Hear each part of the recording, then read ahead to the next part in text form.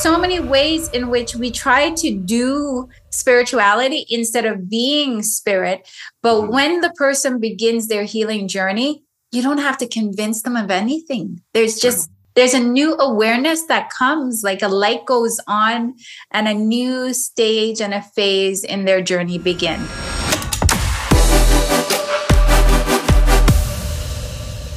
You know, one of the things that has always helped me a lot with that and accepting a lot of things happening in life is when you intentionally put the spirit before anything you're doing. Yes. Even if the circumstance at the end of it, quote unquote, looks negative. Yes. Or whatever it is, you could be reassured that it's not, because you could tell yourself, you know what, I trusted the spirit. I did what the spirit told me to do. I put God first, so to speak, if you're more religious. Right. And so whatever I'm getting now, this is what I'm meant to get. So this is it. Well, that's exactly, we've been going through the process of attempting to sell our house, and the other day we had somebody who actually put in an offer after this being on the market for, 3-4 months. And we began to look at how the offer came in. And one of the things that I said was, I'm pretty sure this person isn't being authentic. And I then just put the thought out, just let this be a true, authentic deal, or let it fizzle out very quickly, right? I have the sense that the house will sell soon, but if this isn't the right one, just let it fizzle. And that's exactly what happened. So, but I don't sit there and go, oh, woe is me, the house is not sold and all this other stuff. I go, well, thank you, because you know what? That probably prevented a lot of, harm later on, or a lot of moaning and groaning and grieving later on, just because it didn't work out, right? So you trust that the thoughts that you've put out there is going to create the thing that you want. And I want a genuine, authentic, very real person who loves my home to come and make an offer without trying to be, I talked about the vulture, Right, yeah. The vulture is up there just waiting for you to die. And I'm like, I'm not dead. So doesn't need to be a vulture here. Right. So love that. So we're going to move into our next segment. Talk to us about the OFC and the work that you do through the OFC. I should also say that Pharaoh and I met while I was speaking at a conference in Montreal, Quebec, and that was in May. And at that conference, I was asked to talk about strategies for community mental health programs. And I talked about many things in that presentation that I did. And one of the things that I positioned that presentation with was the understanding that when we connect, we are so powerful. And that connection is the one thing that is, disconnection is the one thing that's devastating us now. So we don't need any more mental health programs, quite frankly. We've got enough. But very few of those mental health strategies actually target disconnection as the point of intervention. And so I presented there. And I was actually calling folks to come and join me as I lead or chair the National Healing Journey. And the National Healing Journey is calling for people of African descent to recognize the traumas that we've endured, especially over the last 500 years. Recognize that those traumas now travel through our DNA and through our blood, and that they interplay with us through intergenerational traumas. So I was calling for the healing and for everybody to embark on that journey. And then the other part of that call is for communities. So if we think about communities that have overlapping experiences, so you might have a community of women who've been exposed to violence, a community of children who've been exposed to bullying, a community of men who've experienced, for example, imprisonment or police brutality, or a community of individuals who've actually been imprisoned and had that experience in all the ways that it dehumanizes. So those communities then need to go on a healing journey together. This is where we come together. We actually talk through it. We actually review our history, and then we move through a conscious forgiveness process. Pharaoh heard me speak, and then we connected, and he said, I have a community, and your stuff that you're talking about is, the answer that I've been looking for. So since then, we have been looking at how we can work together, how we can collaborate on many, many projects. So I give you that background, and I give him the stage now to talk about the OFC and the work that the OFC is doing now and the work that the OFC wants to do in the future. Well, again, I'm always just grateful to life, because being present there and hearing you speak that day, like, I think I had using our Matrix reference, I'm pretty sure I said you're the one. I was like, yo, I was with my cousin at the time. I'm like, I think she's the one. She has the message. She has the message. Okay, so basically, the OFC is like, as we said, it's a community organization, and the goal of it is really to be of service to the community. Like, the OFC has gone through some evolution. When it started off, it really started actually funny as almost like a bartering club. The whole goal was to bring. Yeah, so I found one of my original membership forms.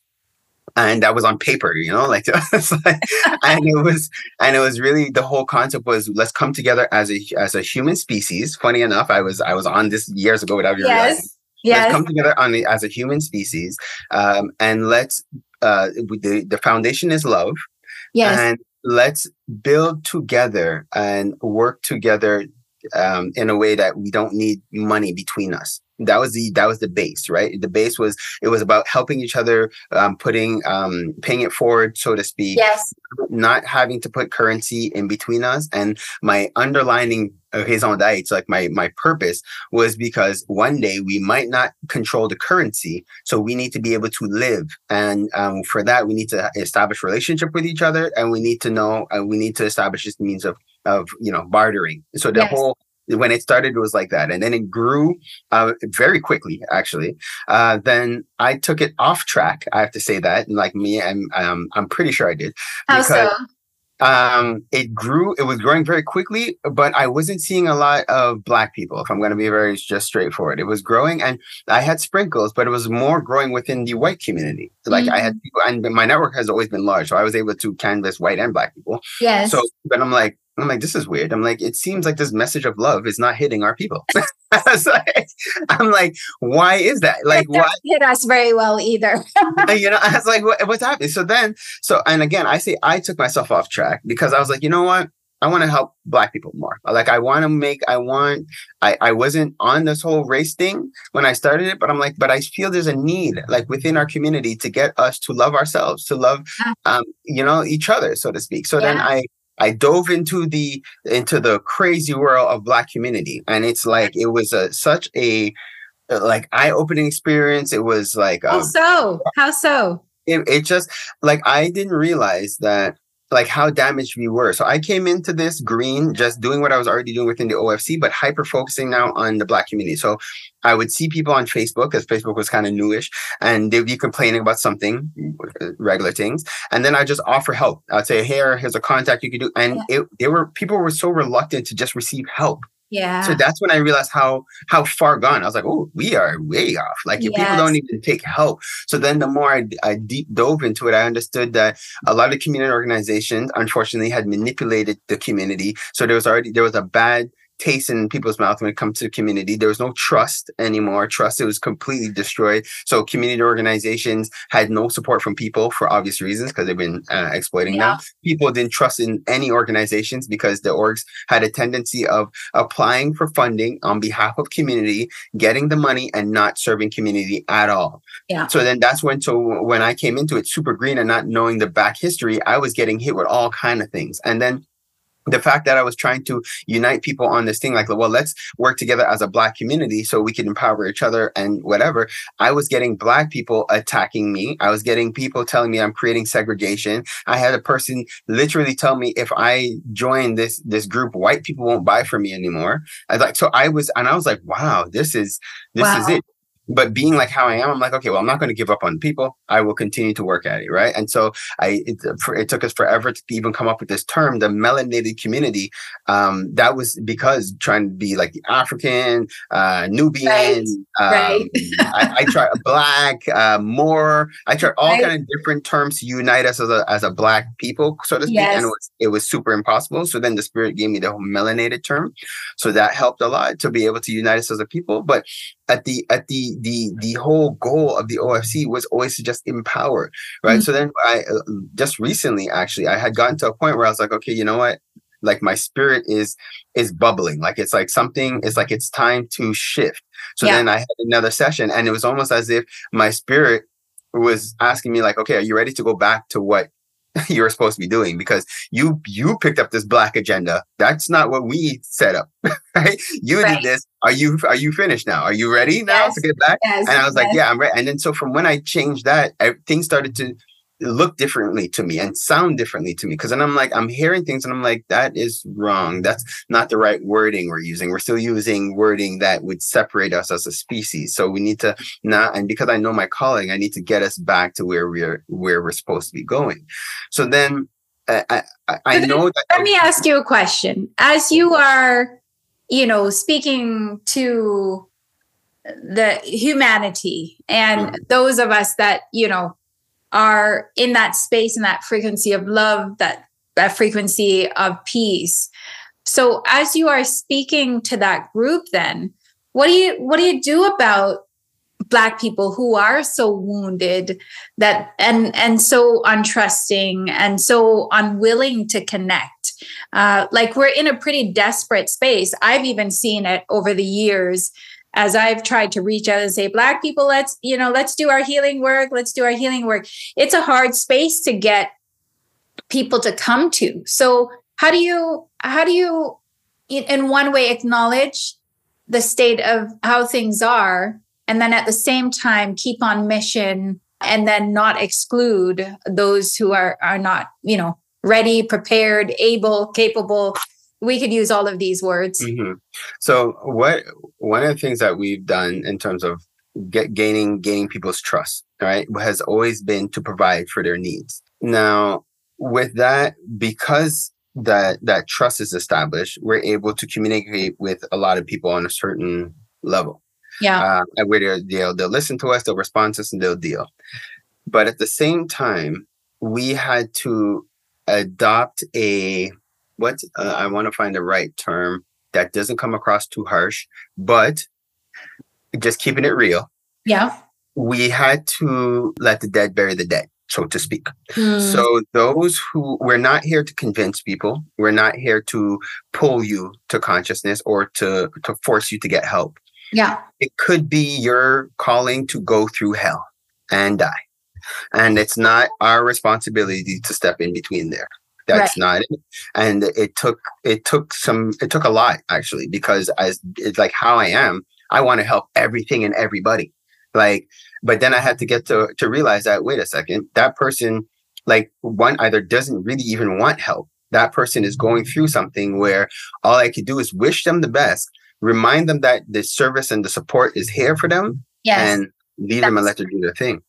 Right. And that has been, it's been really empowering. It has been life-changing because it allowed us to kind of release a couple of anchors that was preventing us from going on, because we were trying to carry everybody. And it's like, you have to understand that it's not for everybody. Like, that's life. Like that's just really what it is. It's for those who want it. And that has given me such a peace, such a joy to work for those who actually want it to, it's just a different thing. It's funny. I have a business coach that I work with in Atlanta, and he's like, he's not down to work with losers. And I was like, wow. I was like, that is so harsh.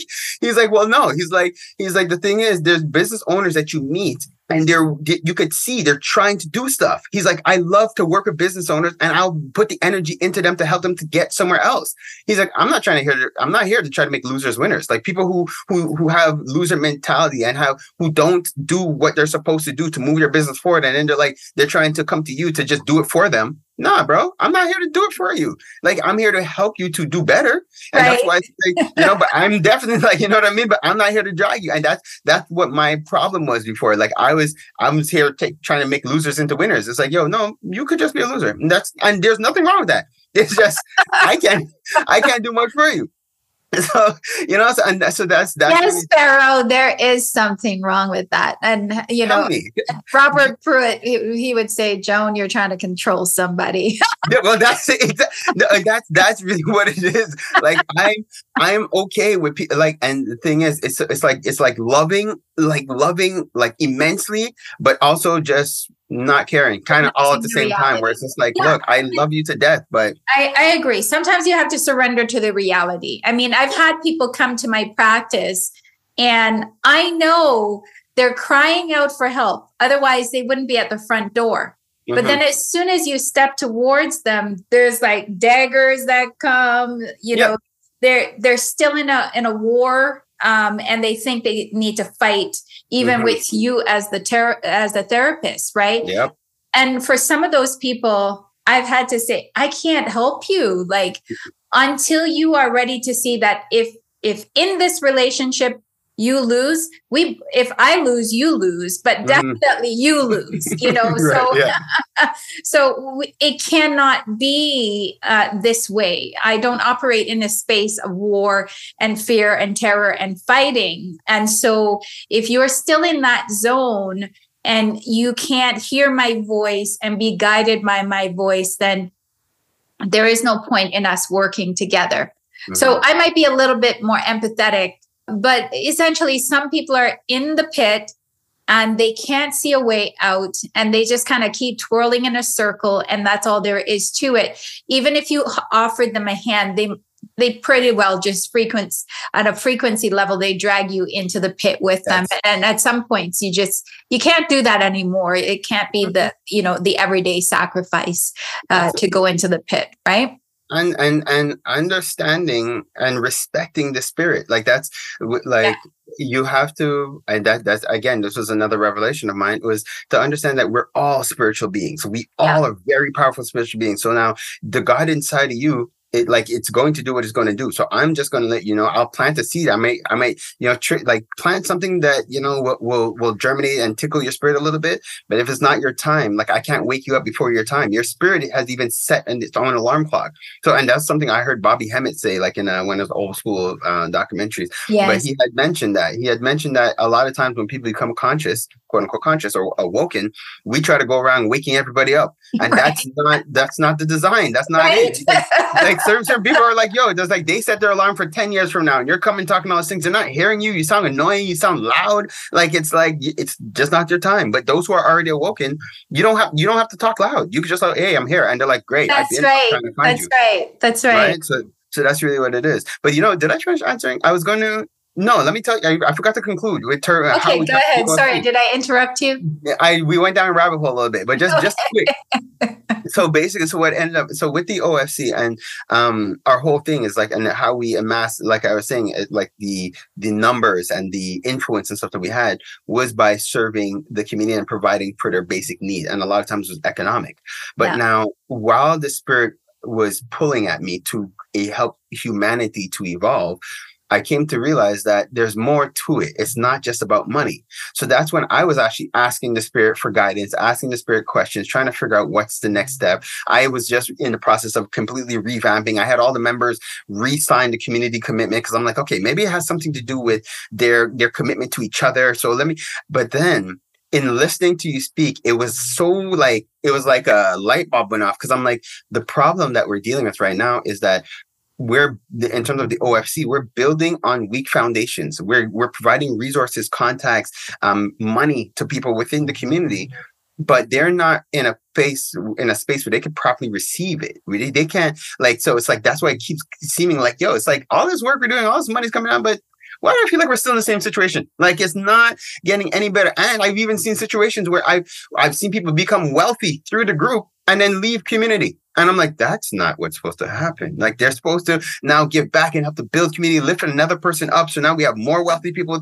So that's when I was like, no, we're damaged as a people. And connecting with you, it's helped us to understand, like, okay, you know what? We got to go a step backwards in order to run forward. So it's like, we got to go back to helping people to understand the traumas that they've gone through, understand that they need to heal, understand that they need to pay attention to themselves. Like, these are some fundamental, foundational things. And I'm a very strong believer that once we start to tickle people that way and plant these kind of seeds and open up people's consciousness and help people to actually heal, then it's even all the conversation about even spirituality, it's easier to absorb everything. And then we can properly build on top of our community and build on top of you speak what I know, which is, you can't even begin to say to a person, you are a spiritual being having a human experience. Like, you can't say that to them until they have healed the traumas.